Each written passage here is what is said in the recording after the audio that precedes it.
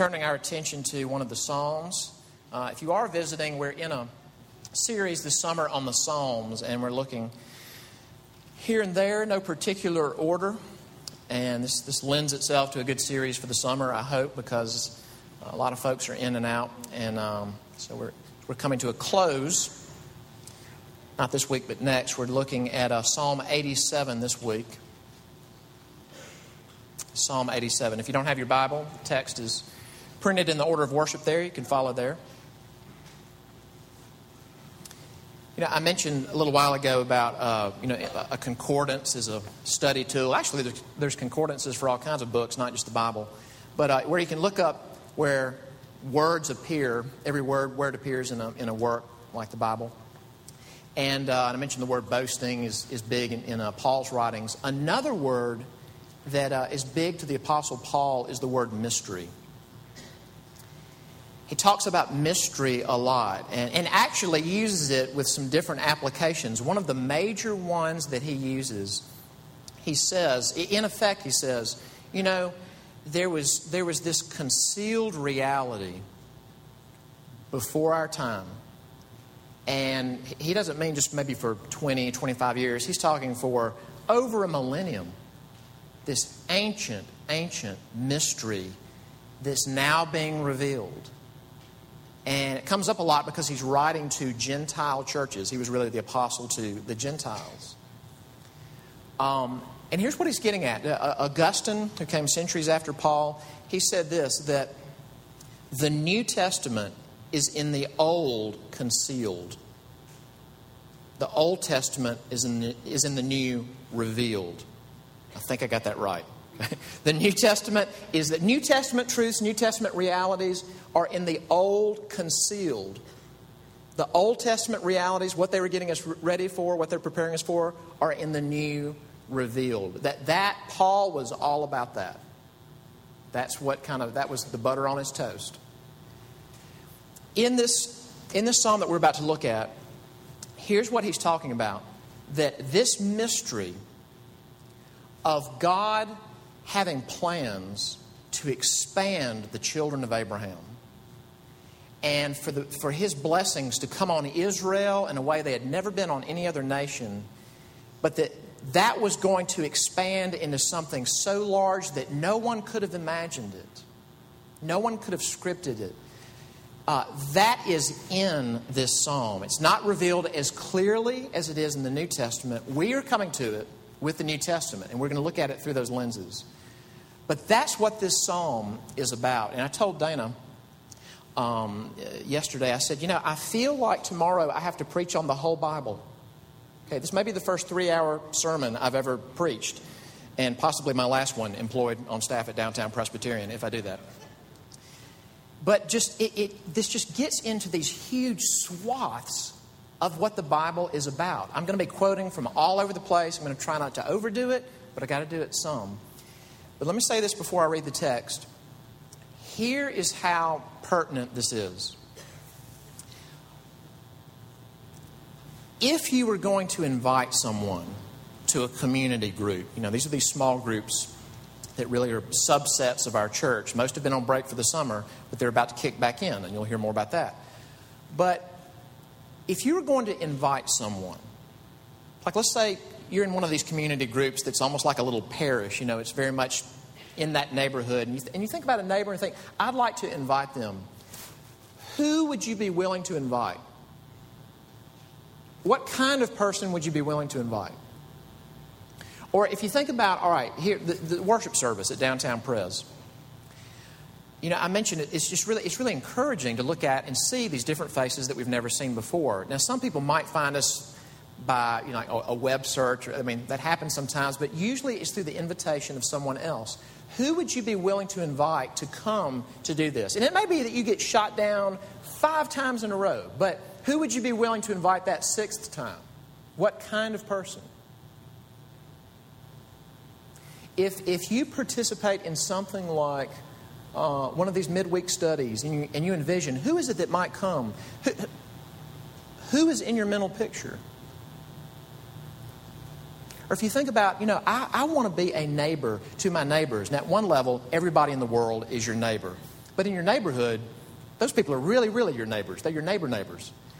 When I think about what it would look like to really move towards someone, not to make them a project, not to do a bait and switch, not as some kind of judo move where they look up and they're like teaching Sunday school and go, whoa, what happened? I mean, but just to know them and love them and relate to them. Toward whom would I move? Like, how nice do they have to be? How moral do they already have to be? Psalm 87 speaks directly to our mental pictures of what is possible, of what might be. Psalm 87. On the holy mount stands the city he founded. The Lord loves the gates of Zion more than all the dwelling places of Jacob. Glorious things of you are spoken, O city of God. Among those who know me, I mention Rahab and Babylon. Behold, Philistia and Tyre with Cush. This one was born there, they say. And of Zion it shall be said, this one and that one were born in her. For the Most High himself will establish her. The Lord records as he registers the peoples, this one was born there. Singers and dancers alike say, all my springs are in you. Amen. Let's pray together.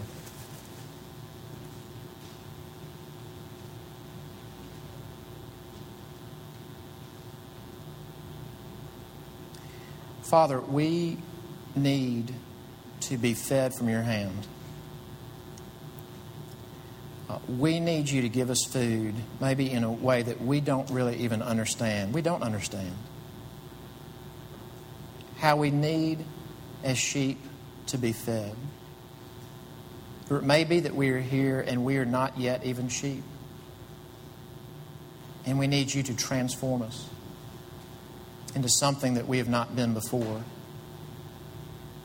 Be at work in our midst and use now your word. We ask in Jesus' name. Amen. You may or may not have seen this in the news a few, maybe 2 months ago, not sure exactly when, not over 2 months ago. Video was leaked to the United States, probably got all over the world. It was a video of a professing Christian man in Afghanistan, Abdul Latif. And the video was of 4 men who claimed to be in the Taliban. And they had him on his knees on the ground, and their faces are covered. And 2 of the 4 have automatic weapons, and they all have suicide bomb vests on. And they say that he is guilty of being an infidel. One reads a charge from the Quran. And on the video, they beheaded him. And the Taliban claimed responsibility. Now, lots of things like that have happened. That's just a recent one. Another example, someone emailed me something they came across in the news online this week, and it was a story about, the Chinook helicopter that was shot down a little over a week ago, had a lot of special forces on board. It was a story about the son of the helicopter pilot, and a young boy, not over 10 years old, and I think it was his stepmother, said that just a few days before the accident, she saw her son looking out the window, and she noticed he had tears in his eyes, and she said, "What's the matter?" And he said, "When is Daddy coming home?" And she said, "Well, he's serving our country. He's way across the ocean. He's serving our country." And he said, "Well, when he gets home, we're going camping. Just me and him. We're going camping." Not going to happen. Taliban claims responsibility. Now, I want to begin, before we go any further, with a question. This is a question for us. Does God want the Taliban to know and love him? We could ask it this way. Does God love the Taliban? Does God have great compassion in his heart for the Taliban? Because here's the thing. The way we answer that question is going to say a lot about what we really think deep down about who gets in and who doesn't. And as we've said many, many times on Sunday mornings, most everybody has sort of an official theology and then a real theology. You know, an example we've used before is officially, kind of like in my fill-in-the-blank Sunday school test way or kind of, theology test way. Is God sovereign and completely in control of everything? Yes, true. Then why do I have an ulcer? Because my real theology is that He is not in control. I am mostly in control. And when I lose control, my ulcer grows. That's my real theology. The public reality and the private reality. Publicly, we would say, yes. God has love for all people. The Psalms say He has compassion on all that He's made. But deep down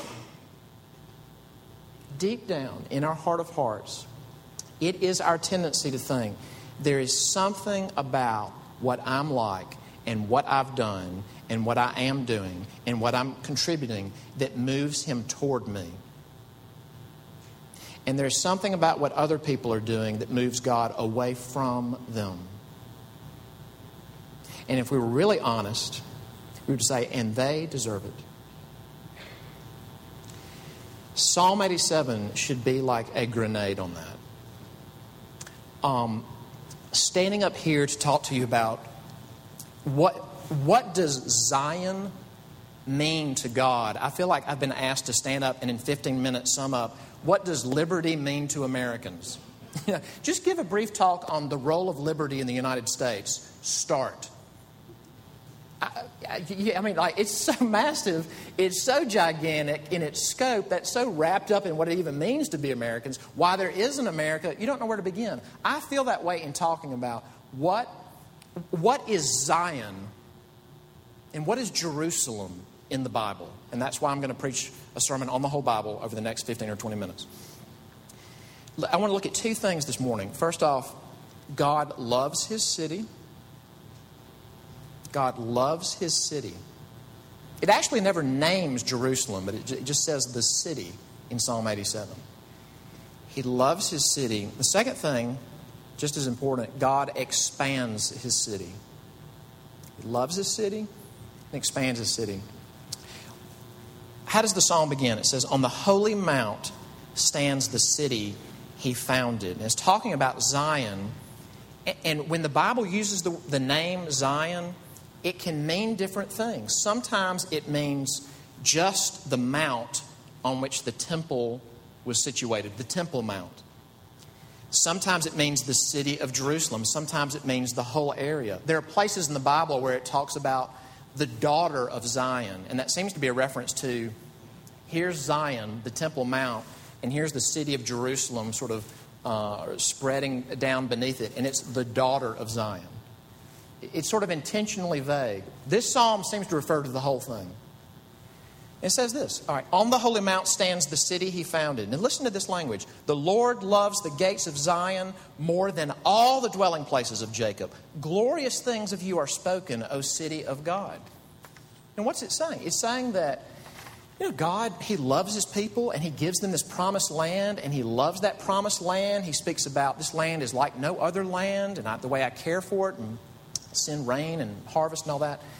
But this one spot is absolutely my favorite. And that comes up in other places in Scripture. Listen, I'm going to read one other one. This is from Psalm 48. Listen to this. Great is the Lord and greatly to be praised in the city of our God.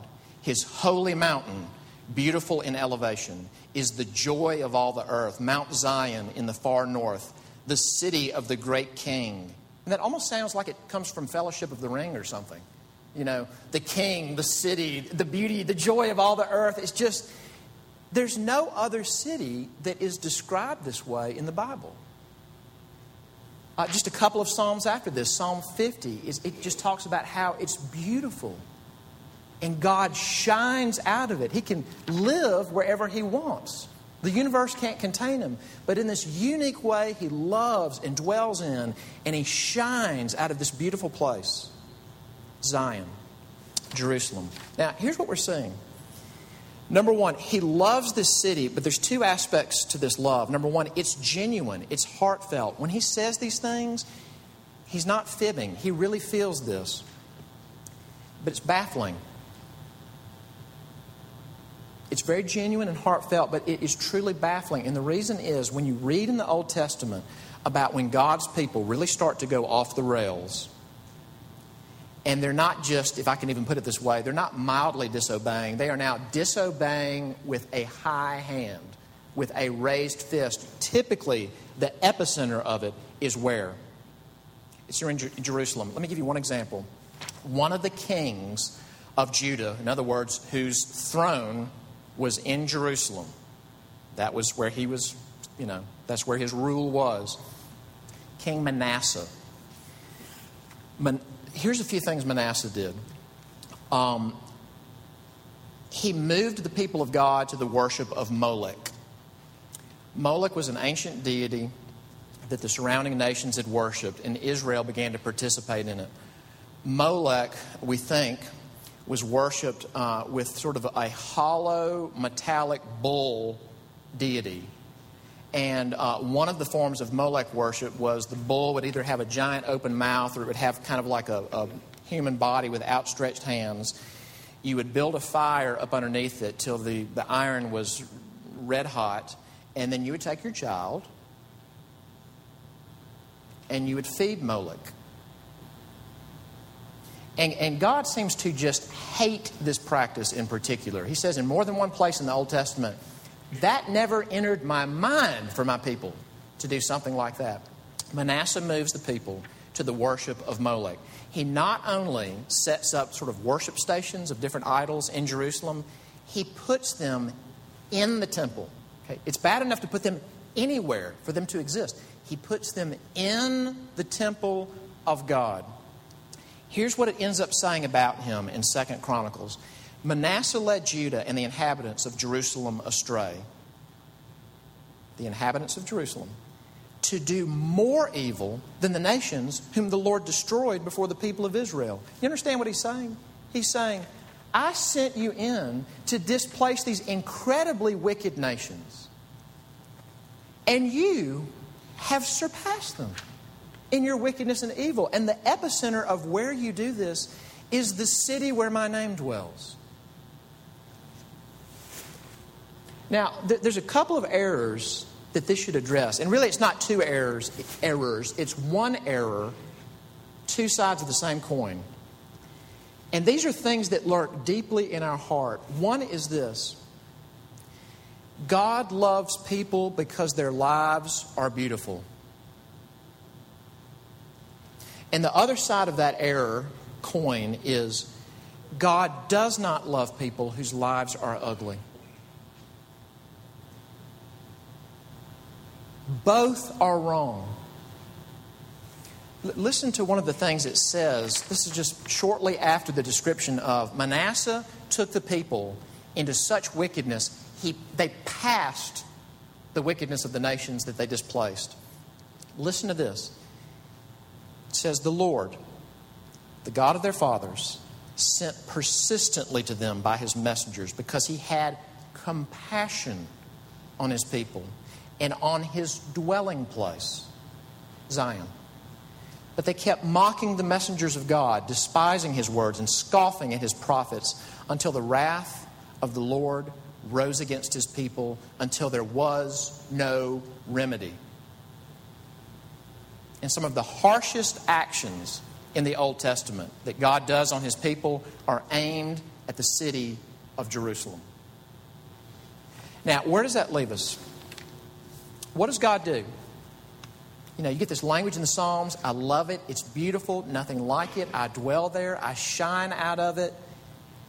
And this just seems to be the focus of his own people's wickedness. And he sends loving messages and messengers, and they're mocked and they're killed in that city. Jesus talked about that. So what does God do? We've mentioned the name G.K. Chesterton before. G.K. Chesterton was sort of C.S. Lewis before C.S. Lewis was C.S. Lewis. And he wrote a book called Orthodoxy. And my favorite quote out of this book, because it makes me think about just what we want for Greenville, what we want for our city. Chesterton, he's a Brit, he's writing about this section of London called Pimlico. And Pimlico is really down and out.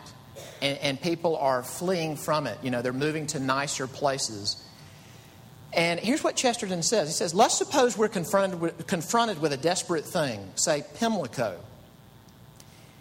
He says, okay, it looks like there's two options. He says, it's not enough for a man to disapprove of Pimlico. In that case, he will merely cut his throat or move.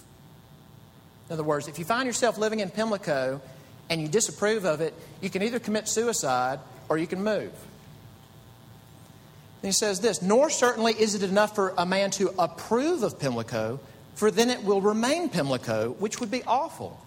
You don't just want to stay there and go, well, it is the way it is. If everybody does that, it stays crummy and gets crummier.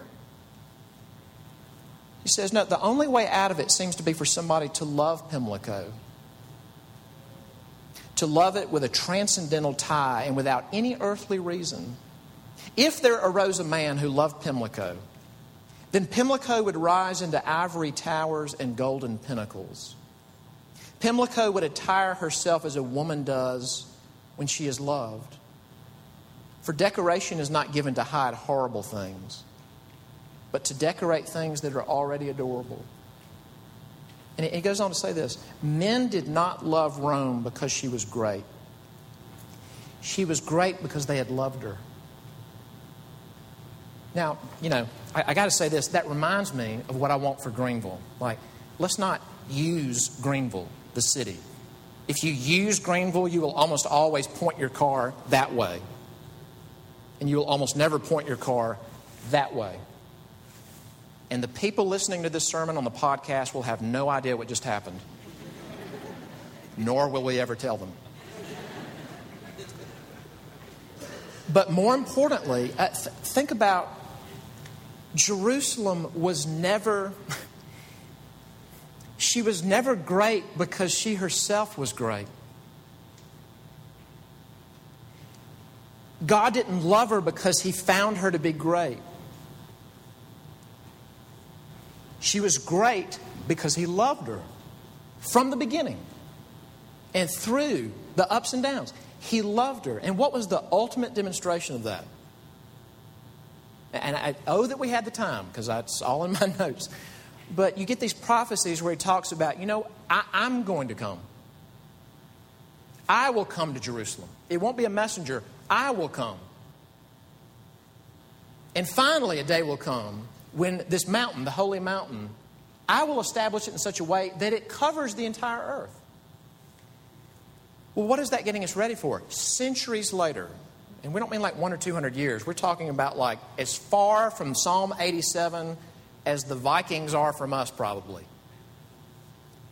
That God becomes an Israelite. And think about how both on the beginning and the end of His ministry, meaningful things happened between Him and Jerusalem. Think about early in His ministry.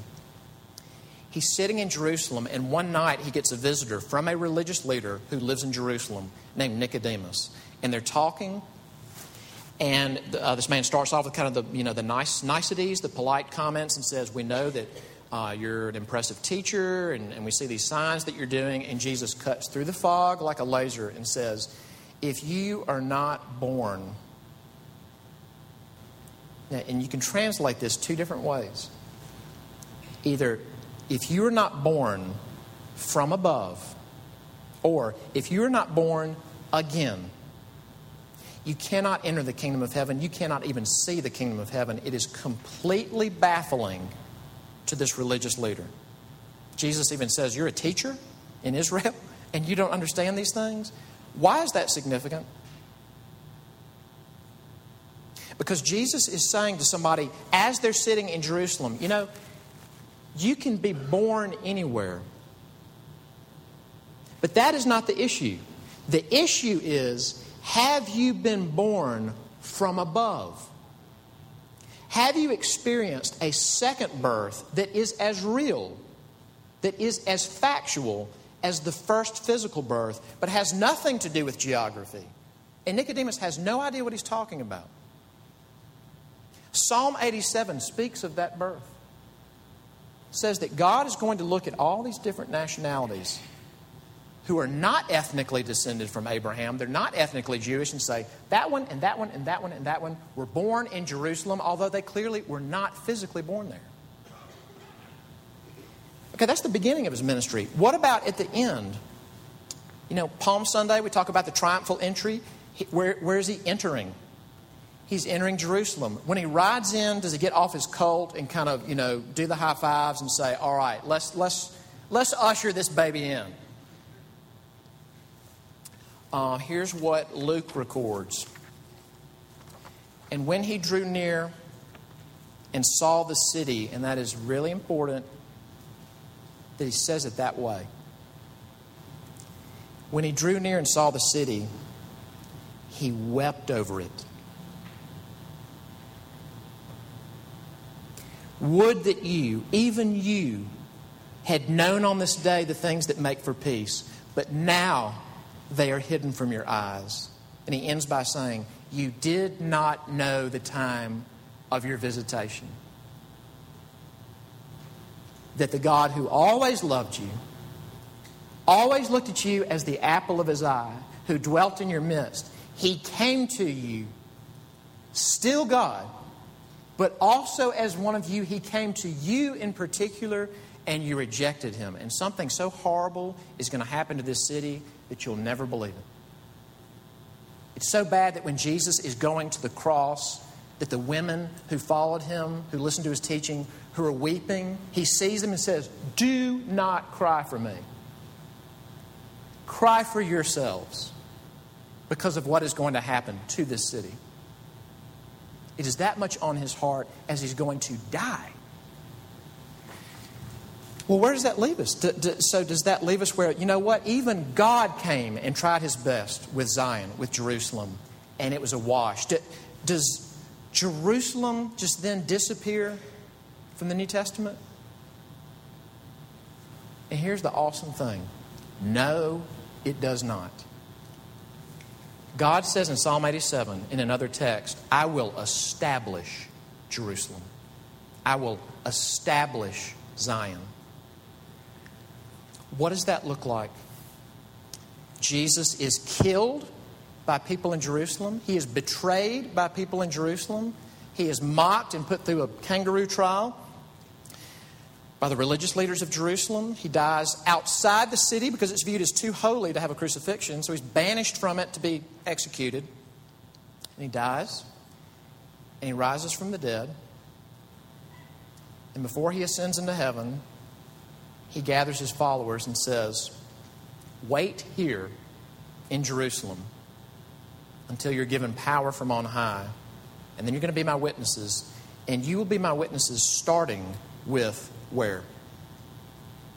A city that dadgum deserves it? You will start with Jerusalem. And then you'll work your way out. And several weeks after that, there are all these people in Jerusalem. Listen to this description in the book of Acts. It says, there were dwelling in Jerusalem Jews, devout men from every nation under heaven. And do you hear what he just said? They're Jews.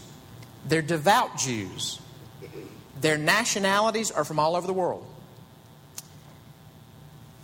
They see and hear something happen to the apostles. The apostles begin to talk in languages that they did not themselves know, that they were not fluent in. They begin to speak to the different nationalities in their own languages. And Luke says that the response was, how is it that we hear, each of us in his own native language, Parthians and Medes and Elamites? What are Elamites? Residents of Mesopotamia, Judea, Cappadocia, Pontus and Asia, Phrygia, Pamphylia, Egypt, which is named in Psalm 87, and the parts of Libya belonging to, just literally spanning the globe. We're all here and we're hearing you talk about God and Jesus of Nazareth in our language as if you're from there. How is this possible? How is it possible? Because God is doing something on a grander scale than anyone could have imagined. He is expanding Jerusalem, not geographically, but in the hearts of men and women. That Jerusalem, the site of the temple, is now going to expand where people all over the earth will be His temple. People all over the earth will shine forth with His beauty as they have become His temple, His house. They will be the earthly representation of the true Jerusalem. The city in Judea? No. Heaven itself, which of all the cities that God could have named it Eden after the garden, could have named it whatever He wants. He names it Jerusalem. Paul says in the book of Galatians, the Jerusalem above is free and she is our mother. There's so much more stuff I want to get into. Wish I could talk about Joppa. Maybe I'll email you about Joppa. But in Psalm 87, think about this. The people that God uses as examples of how I'm going to expand Zion, expand Jerusalem, were some of the biggest enemies in the world of God's people. But who are they? Look in verse 4. Among those who know me, and that's the ultimate. That is the ultimate. Let him who boasts, boast in this, that he knows me. Among those who know me, I mentioned Rahab. That means Egypt. The enslavers of Israel. And Babylon. Babylon, known for its fierce cruelty to its enemies, especially God's people. Babylonians would come into a town. They would kill a certain allotment of the men. They would decapitate them. They would take their heads and stack them like a pyramid at the gate of the city. Now, can you imagine that? Hopefully not. Can you imagine the Babylonians coming that and doing that to you as a Jewish person and hearing them say, "Oh, you're the children of Abraham. Oh, you're the blessed children of Abraham. God's going to make you a blessing among all the nations." Well, here's a pile of your blessed neighbors. And we're about to go one city over and do the same thing to those blessed Israelites. Like, what would that do to your heart? And God says, when I get out my book, when I get out my register, who was born in Zion? Who knows me? Who belongs to God's people? Who do I love and dote on? There's Egyptians. There's Babylonians. Philistines. Seafaring, wild, violent people, the Philistines, that were just the bane of Israel's existence. And I'll be able to say, this one and that one and that one and that one, they know me. And they were born in Jerusalem. Let's make some application here. What are we doing in Greenville? What are we doing in Greenville? On the one hand, primarily we're here to worship God. To worship Him and know Him, to seek after Him and to walk in His ways. And to do whatever He entrusts to us. But one of the great things that He entrusts to us is to love our neighbor. And the reality is this. If I stand up here as a minister of the gospel and say, you need to take an interest in your next door neighbor. How can you come here and worship God and say that you love people and you never had your next door neighbor over? If you haven't had your next door neighbor over for lunch and told them about Jesus, how can you look at yourself in the mirror? Let's close in prayer. That is the most unhelpful and unmotivating. That is not going to make anybody do it unless you're extremely prone to crumple under guilt trips. But what if we looked at it this way? You know, Jesus stood up at a great feast and He said, if anybody thirsts, He doesn't say, come to my teaching. He says, if anybody thirsts, let him come to me. And this is, again, that we had time to unpack this. What He's saying is, all these descriptions in the Bible of the temple and of Jerusalem having these springs of water that go out from it that are going to take care of the nations, And that resurfaces in the last chapter of the Bible that in heaven it looks like a temple from which there is a river going forth, and all the nations go to it, and their thirst is quenched, and they're healed, and they can rest. Jesus is standing up and saying, I am the water. And then he says this, if you come to me, springs of water, if you believe, springs of water will flow out of you. In a sense, it kind of leaves us going, well, which is it? Like, are you the water? Is the water coming out of you, or is the water coming out of me? And the answer is yes. It starts with Him, but it's flowing through you. Now, this could sound like magic, but I think this is thoroughly biblical. This water, if you drink it, it changes your birthplace. And instead of saying, go out and have your next door neighbor over and tell them about Jesus, how can you face yourself if you haven't done that? Think about your own life. What if I were the means by which my coworker one day drank that water? And it might be that has to be preceded by 5 years of them thinking that I am holier than thou, and that I'm tookey, and I'm religious, and they decidedly do not want to hang out with me, but then something somehow changes by the hand of God. And what if I am the source, if we can put it this way, of this Jerusalem water, this temple water, and really what it is Jesus water. It didn't originate with me. I had to drink it. But this person, and not like the nice one, the one that's already moral, the one that's already sweet, the one that I think was reading a Christian book at work the other day, but like the person who thinks that all this is just bunk, that he or she drinks it, and in God's book, their birthplace reads different. That God is able to say, he or she was born in Zion. That is our calling. That is our calling. And you'll be most prone to do that when that water is delicious to you. The Israelite who believed that he was better than the Egyptian, better than the Babylonian, better than the Philistine, was not going to move toward people who were different than him. The New Testament Christian who believes that he is better than the Taliban, better than the gang member, better than the whatever it is that's the biggie sin to you,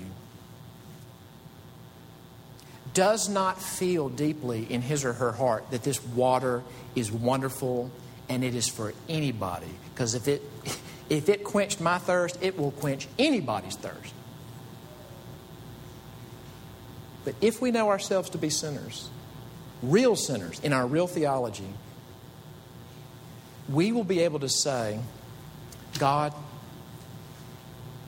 from your Jesus, from your Son, from my Savior, come all my springs, all my thirst quenching, all my delight. And it may be that through the enjoying of it, we can go to others. Springs of water will go out from us. And yes, it's supernatural. Change a person who hates organized religion, hates the Bible, hates Bible thumpers, change them into a resident of Zion. That has always been God's plan. Let's pray together.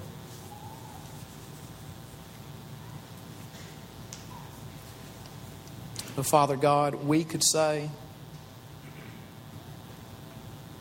with those who lived in Jerusalem, who when they were confronted by the Apostle Peter with what they had done, we could say, it is our fault. What do we do?